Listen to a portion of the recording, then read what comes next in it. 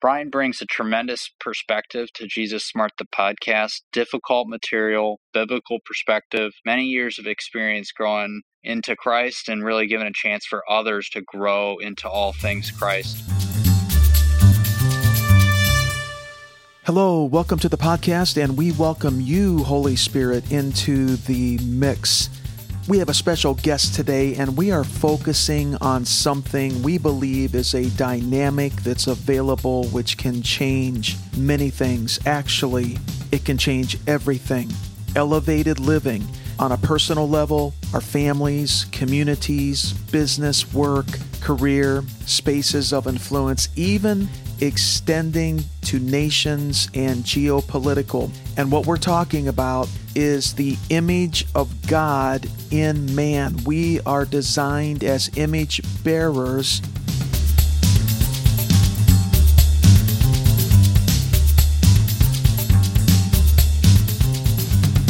Every human being has a baseline image of God built into their very being, but in Christ, it's elevated to a much higher level, and we can reign with Christ in life, as Paul said.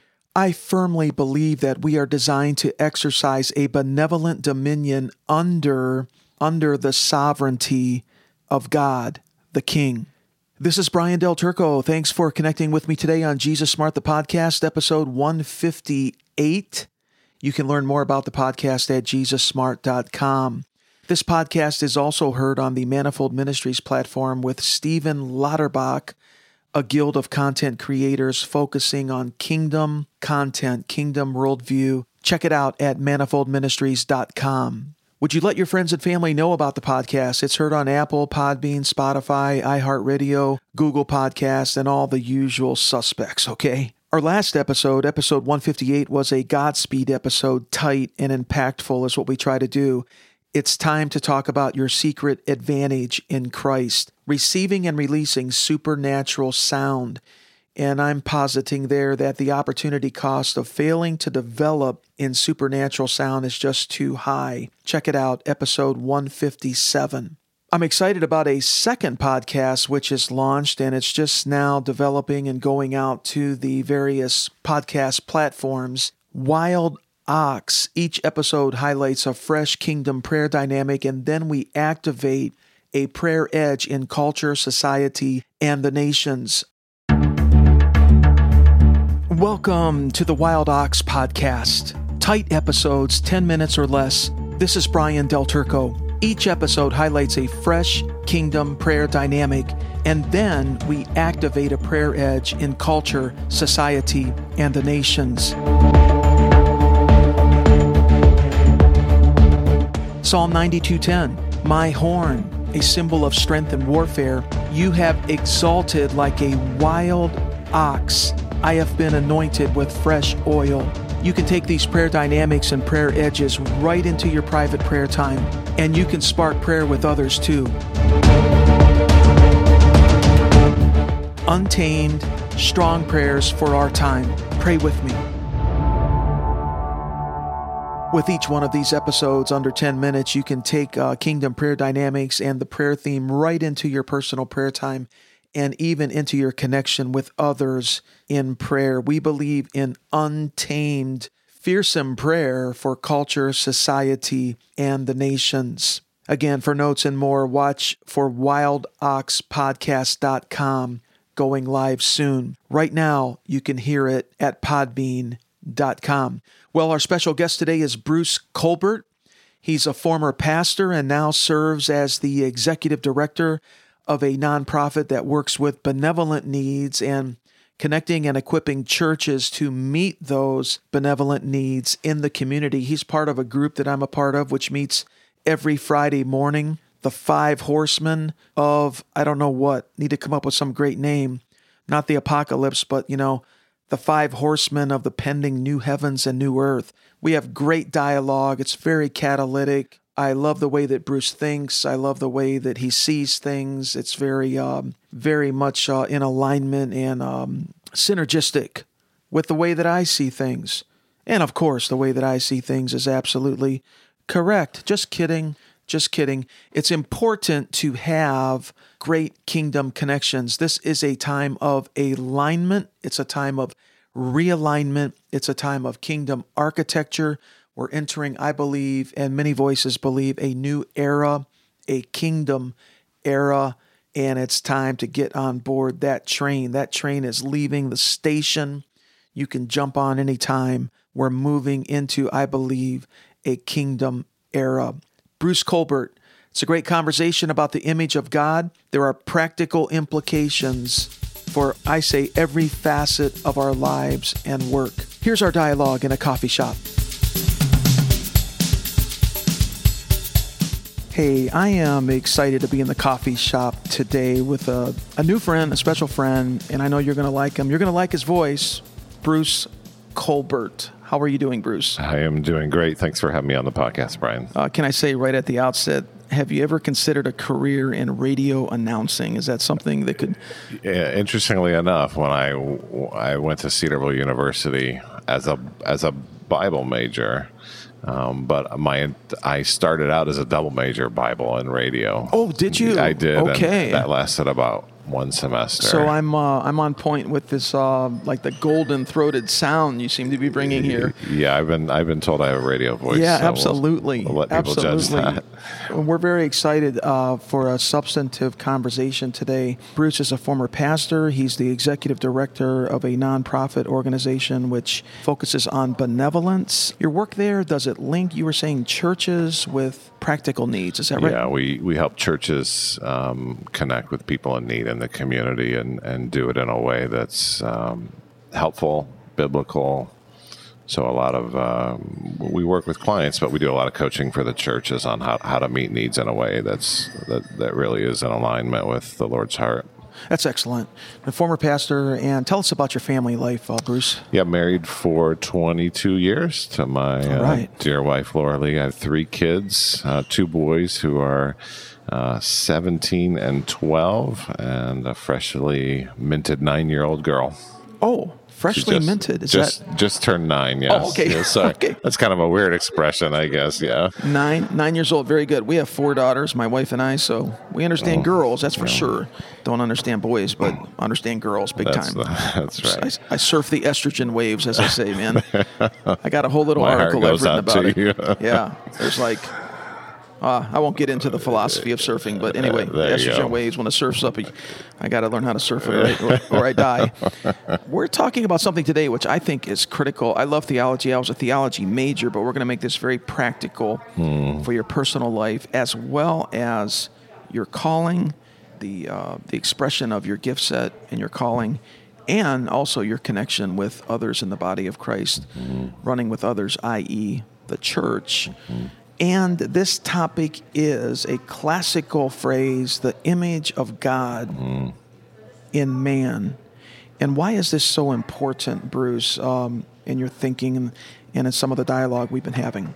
Yeah, I think I'm reminded right off, and I can't quote the quote verbatim, but Walter Brueggemann, the theologian, he says, there's no being made in the image of God, therefore there's no more important theological investigation. I think maybe the phrase he used than the person in whose image we've been made. So it's about who God is and about who we are, and the relationship between those two. So and then it flows out from there. Very good. And the so-called Latin phrase Imago Dei, right, which means image of God. Yep. What is the classical definition of Imago Dei?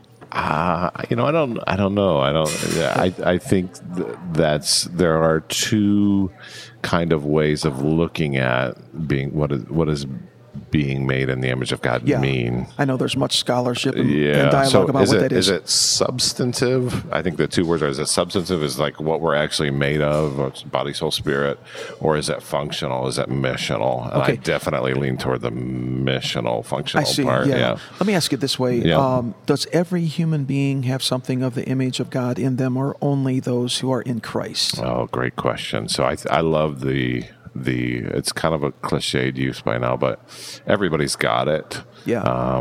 But for those who aren't in Christ, it would be marred but not missing, if that makes sense. Okay, So I hear it's that. there. I hear that. Yeah. And so you would say that in Christ it elevates to like a heightened state or a more developed state, I think you could say, right? We're kind of going way down the notes, but in Colossians, I believe it talks about the image is being restored in us through I want to get to that verse. one. I love that verse, 3:10, right? Yeah. So I think part of the classical understanding from like theology over the centuries includes man's reasoning ability as a reflection of the Imago Dei, man's moral sense, or sort of a baseline moral sense that human beings carry as compared to like animals, right? That's part of the image of God in man. Maybe man's tendency or quest, drive to exercise, quote, dominion in some capacity. That's reflective, but we'll get into it. I think we agree that the image of God in man gets into a heightened state in Christ for sure. Absolutely, yeah. So how does it relate to your understanding of our calling? Yeah. Like Genesis, let them rule. Yeah, that's the key phrase. So you have, man and woman placed in the garden, and they become and we've discussed I love the term co-agency. So they have co-agency with God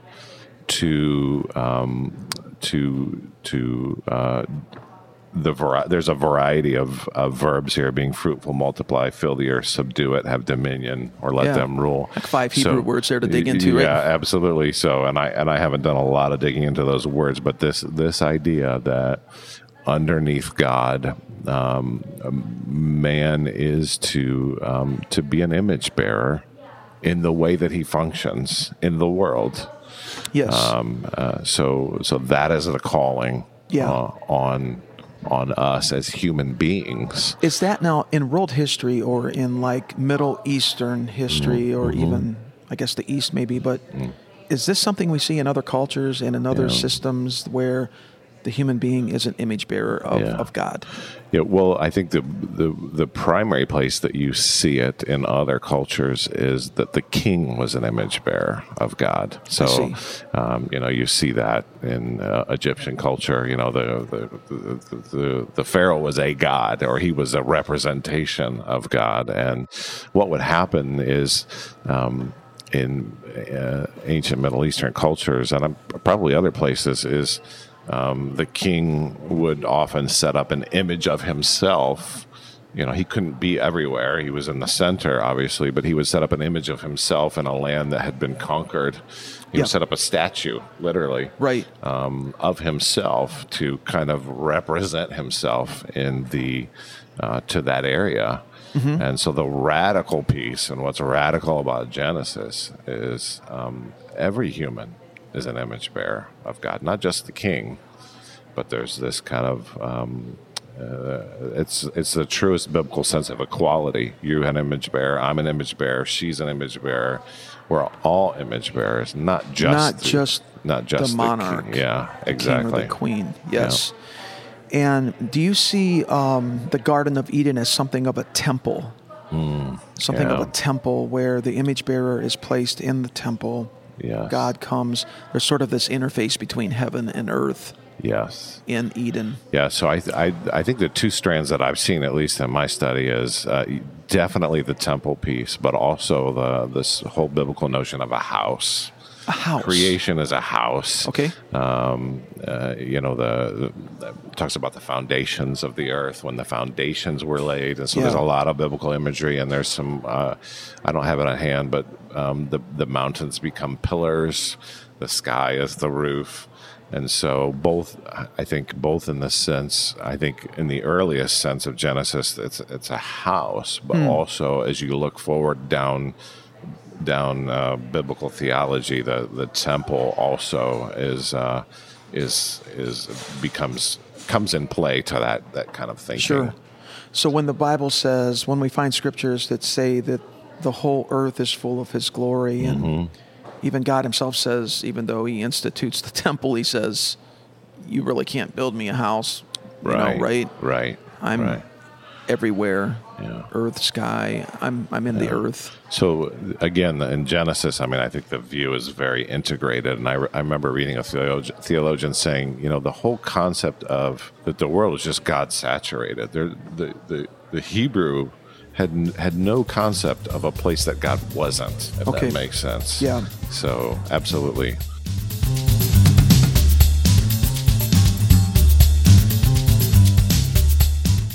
Bear with it, because really in Genesis, like especially chapters 1, 2, and 3, they're so seminal, aren't Yes, they? yes. It's so archetypical.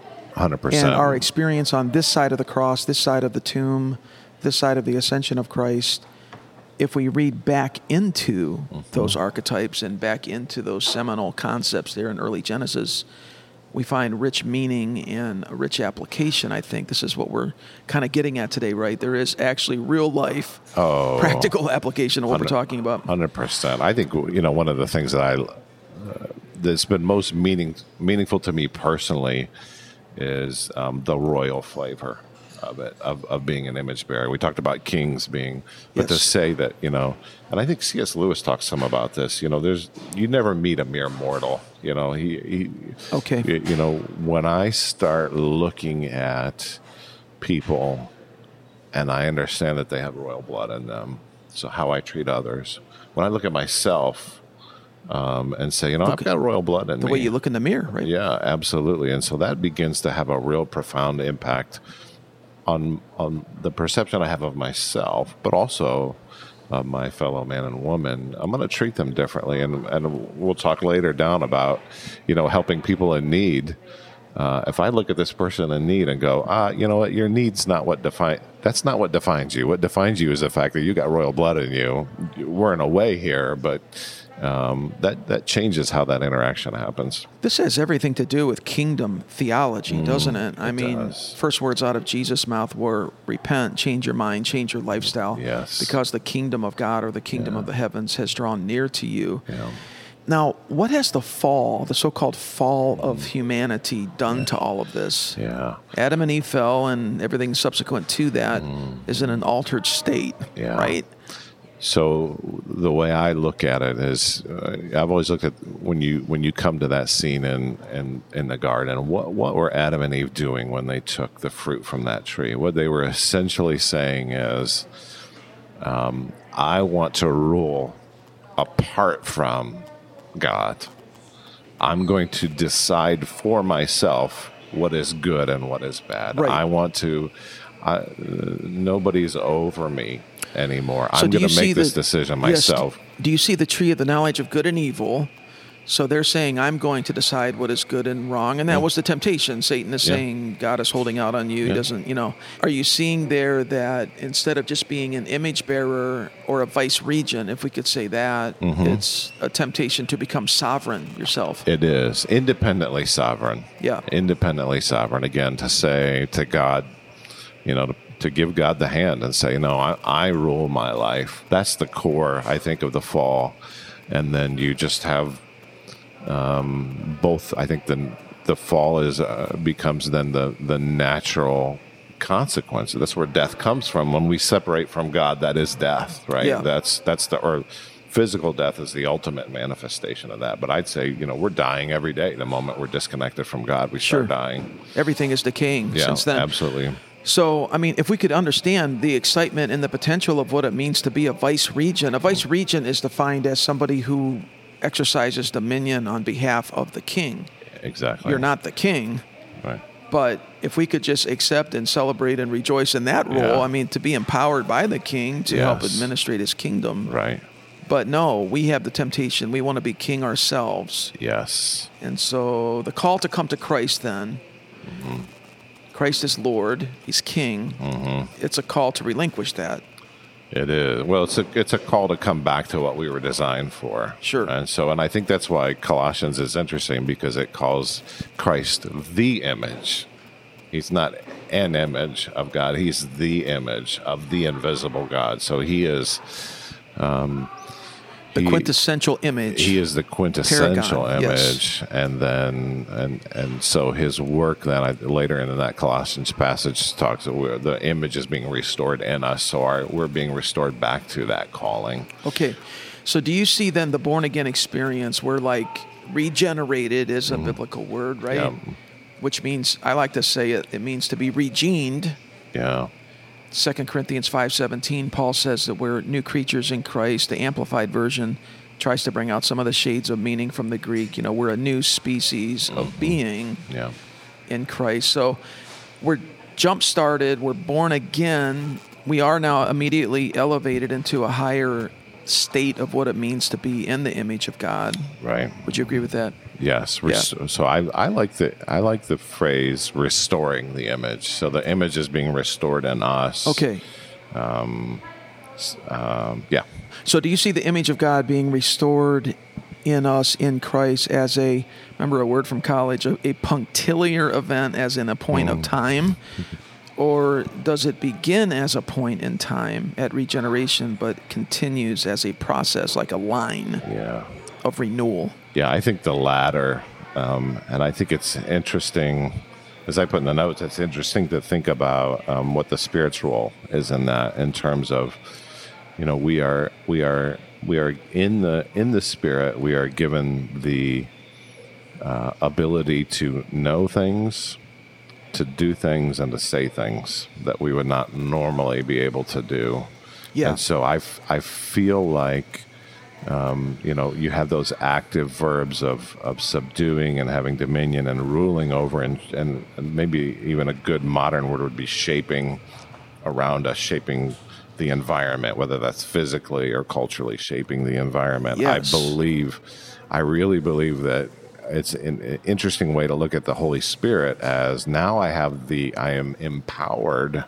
Yes, there's a punctiliar place to it, but as we learn to walk and are filled with the Holy Spirit and continually filled with the Holy Spirit, now we are empowered or restored to that relationship with God, that we can receive from Him and have co-agency on His behalf to know, say, and do, for the kingdom's sake, for God's rule's sake. Yes, I love the term co-agency. Now, can we just, like a little sidebar here?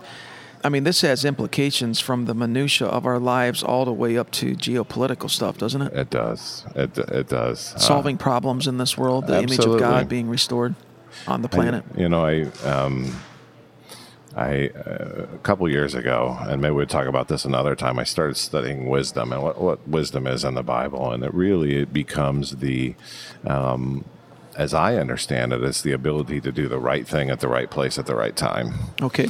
And so I believe, and if you read the wisdom literature, that's an outflow of living back in proper relationship with God. So it's interesting to me to just think about something like even like a car mechanic, and how a car mechanic can open up the hood and almost have an intuitive sense about what needs to be done here. You can get on the phone with him and say, well, it's making this noise. And, he'll say, well, is it a pop, pop, pop noise, or is it, is it a steady noise? And you're trying to describe it. And he's like, well, just bring it in. But when he comes in contact with that, it's almost like he's been given through training. Training's definitely a part of it. It's not just the Holy Spirit drops everything. But I believe, especially for believers, that we have been given the ability to problem solve. Whether you're a car mechanic looking at this car going, okay, Lord, I'm going to use my training, but I need you to show me what's going on here, to a young lady who's riding a horse and trying to figure out how can she be in communion with this horse and listen to the Lord at the same time, and say, how do I break this horse, or how do I train this horse to down to, I work how to solve a financial mess, or even just the best way to do something. Sure. Like I'm picking software out at work. Which one's the best one, Lord? Which one? Show me. I'm going to use my training, but Lord, I need you as my hidden partner to come alongside me and say, okay, show me which one's going to best solve the problem here.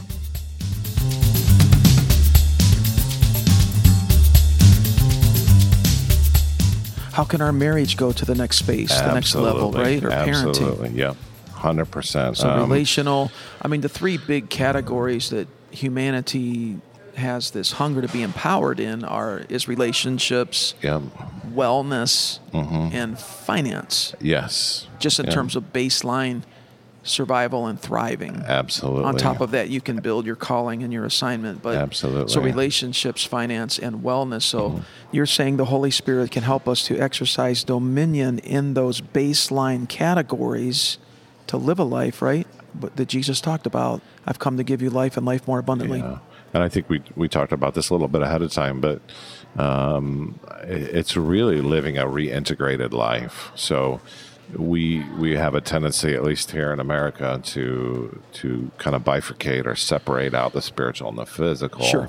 That comes from It's a Western Platonic view that the physical is bad, right, and the spiritual is good, and the biblical view is actually quite opposite of that. The biblical view says, the physical and the spiritual they seek each other out. The body's only alive when the spirit's in it, and when you tear those apart unnaturally, the body's dead. Yeah. God gave us our bodies. God gave us matter to work with. Whether we're carving a piece of wood or we're in the sandstone capital of the world, right? How to carve a piece of sandstone. Sure. Kind of forget where I was going with that. Yeah, we're sitting here in a coffee shop in Amherst, Ohio here. Yeah. State of Ohio, American Midwest, and it's known as the sandstone capital of the world. Exactly. Yeah. So, and you that would be a great place to kind of insert like the temple builders, right? So they were given wisdom in their craft. It says that in the Old Testament. They were given supernatural wisdom on how to work with this gold, how to work with this. And so I think where we're going with that is just this reintegration of life. Yeah. Whether I'm working with my son and trying to teach him how to be a man, or I'm trying to fix the lawnmower, there's a reintegration of life happening, and God wants to be in the mix. My wife's very, very good at that. She's very good at just saying, I love that. How about making our bed? Yeah, exactly. Is that an expression of dominion? I think it so. It is. Or some people will say if we can't do that at the beginning of the day, that we get off to a bad start. So we've been talking about the bathroom I've been remodeling. Come on. And are you dominionizing that bathroom? I am, and my wife's been very good to say, I'm getting ready, taking a day and a half a week to work on it, and she'll kind of walk over and tap me on the chest and say, "Hidden partner," just reminding me the Lord's with you, and you're trying to. Because I don't have all these skills. I've been YouTubing it and everything, and He's going to help you. She's saying to me, He's going to help you figure it out. That's right. Yeah, that's right. How to transition. Maybe you're looking at a transition. Maybe you want to sell your house and get into a different house, but it looks so overwhelming. It does, yeah. You got to get rid of this stuff in your house. You got to. I'm speaking out of personal experience. This is where my wife and I are at. Okay, so we got to stage our house. We got to get it ready. We're doing homework and research and looking at another purchase, and all of it. So inviting. I love this phrase from Mike Bickle. If I could suggest this. Inviting the leadership and the lordship of Jesus Christ into everything. Yes. This is like George Washington Carver, the American botanist from the 1800s. He called his laboratory God's little laboratory, and he had advanced degrees in botany, but he testified before Congress that every morning I pray to God for revelation. Yes. God tells me about plants. Yeah. And it was God who told him to take apart the peanut, put it back together again. Yes. He developed hundreds of uses for the peanut, did the same thing with the sweet potato, revolutionized Southern agriculture, moved it away from a slave economy to a diversified agricultural economy. Yep. Move it away from cotton to these other things. Right. So, but this was God in his life. Yes. I love that guy, George Washington Carver. But this is an example of cultivating creation, isn't it? Releasing its potential. Before I forgot, I wanted to bring up, I think, the fact that man is, come back to the co-agency, because I think it speaks to this a little bit. Okay. There's these two verses in Proverbs that are separated by quite a few chapters. I'm going to make sure I find the right one here. The first one's in Proverbs chapter 3, and it says, 3:19 and 20. So watch the parallels between these two verses. The first one is talking about what God did when he built the earth. All right. So the Lord by wisdom founded the earth. Yes. By understanding he established the heavens. By his knowledge the deeps broke open and the clouds dropped down the dew. So what is it? Wisdom, understanding, and knowledge. Wisdom, understanding, and knowledge. He founded the earth. So there's kind of There's this foundational. This house building terminology, Okay. right? So then if you shoot over to Proverbs 24, watch the parallel use of word. My wife. Have you ever considered a career in radio? Carry on. It's great, man. Maybe I need to start this. my own podcast. I don't. You do. You do. We need to get you started. I know the guy to call on to get me started. We'll get you started, man. So look at man's role. Proverbs 24. By wisdom a house is built. By understanding it is established. By knowledge the rooms are filled with all. I love that. So you're seeing a parallelism between Proverbs 3:19 and 20, and Proverbs 24:3 and 4 between God and man. Yeah. So you have these two functions, right? So God, if you're, I'm sure Brian, you're familiar with the two panels of creation. He forms the earth, builds the structure, right, and then he fills it with the animals and the plants and things. Okay. And the exact same thing, man is doing the exact same thing. He builds his house, All right. right, and then he fills it with all of these precious things, and that's. The house in the biblical sense of the word is not just your physical house. So that's It's a your good life. place. It's your life. It's like the Greek word oikos, which means your whole sphere of your personal world. Yes. Yes. Yeah. So. So what are the? Would you mind reading Proverbs 24:3 and 4 again? Yes. Those three elements so there. By wisdom, again, the same way God built the earth by wisdom, the house is built. By understanding is it established. By knowledge, the rooms are filled with all precious and pleasant riches. Wisdom. So you have a big motif in your study and in your growing understanding of wisdom. I know you've been doing this sort of a multi-year quest, right? Absolutely. And so we talked about the spiritual a little bit ago. Wisdom's almost, if you read like Proverbs 2, there's this beautiful twin thing of actively working and seeking after wisdom, the ability to do these things, the ability to manage your life, to bring things in submission of the proper order. Okay. There's a lot of study, a lot of work in it, but at the same time, it says if you do all this, the other half of that is, it says the Lord will put wisdom into your heart. It's very charismatic, which you not expect to find in what we commonly think of Proverbs, but the Lord. You put the work in, you got to own your responsibility, but at the same time, the Lord is going to come alongside you and drop those things into your heart. So you're saying that as we apply wisdom practically, as we work it, if we could put it that way, that more comes. What I'm saying is you put it to use. You put it to use. And God's going to partner with you. Yeah. So like Proverbs 2 says, if you make your ear attentive, if you incline your heart, there's something you're striving after. You say, Lord, I want to understand how to do this. So you're seeking it for it like silver. You're searching for it like it's hidden treasure. Hungry. You do all of these things. Then it switches. In verse 6, it says, the Lord gives wisdom. He stores up sound wisdom for the upright. Verse 10, for wisdom will come into your heart and knowledge will be pleasant to your soul. So if you do the work, again, I think this is a classic definition of co-agency, right? With God, partnership. You're putting in the work. He's going to respond to that, and he's going to give you way more than you would be able to do on your own. Because, let's be honest, we can figure out a lot of stuff on our own.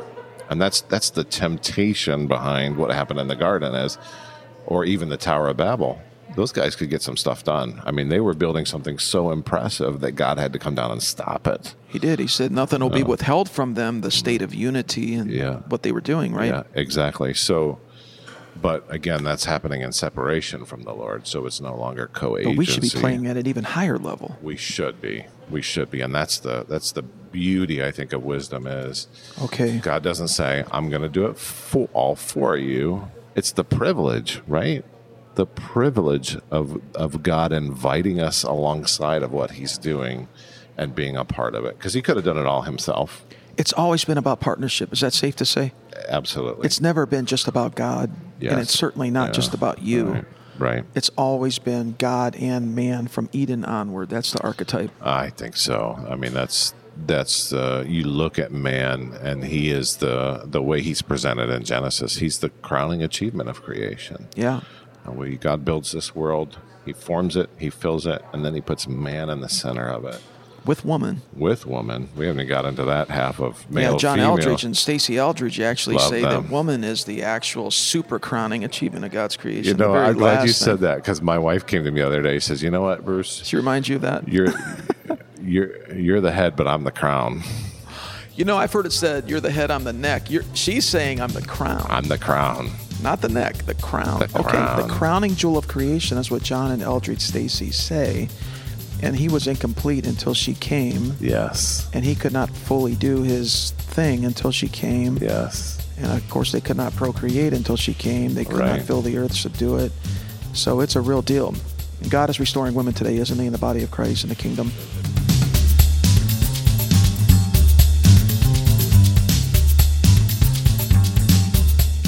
Hey, you'll want to catch part 2 of this conversation. It builds like a crescendo, as I remember the recording just last week. You can go to the show notes page for this episode at JesusSmart.com/image of God. Next week, we'll have part 2 of this conversation with Bruce Colbert. Will you share this with 1 or 2 of your friends? Of course you will. Of course you will, because you want to spread the good news of great quality content, right? It really helps when you share it with 1 or 2 of your friends, and then you ask them to do it. And if we just extend that out multiple generations, we can reach the whole world with this podcast, okay? To learn more about the podcast, go to JesusSmart.com. Jesus is sky blue, brilliant. He's deep blue, deep ocean blue, brilliant. Walk with him and you'll catch his brilliance in a unique way. He knows how life works best. The future belongs to him. We'll catch you with part 2 of this important conversation with Bruce Colbert.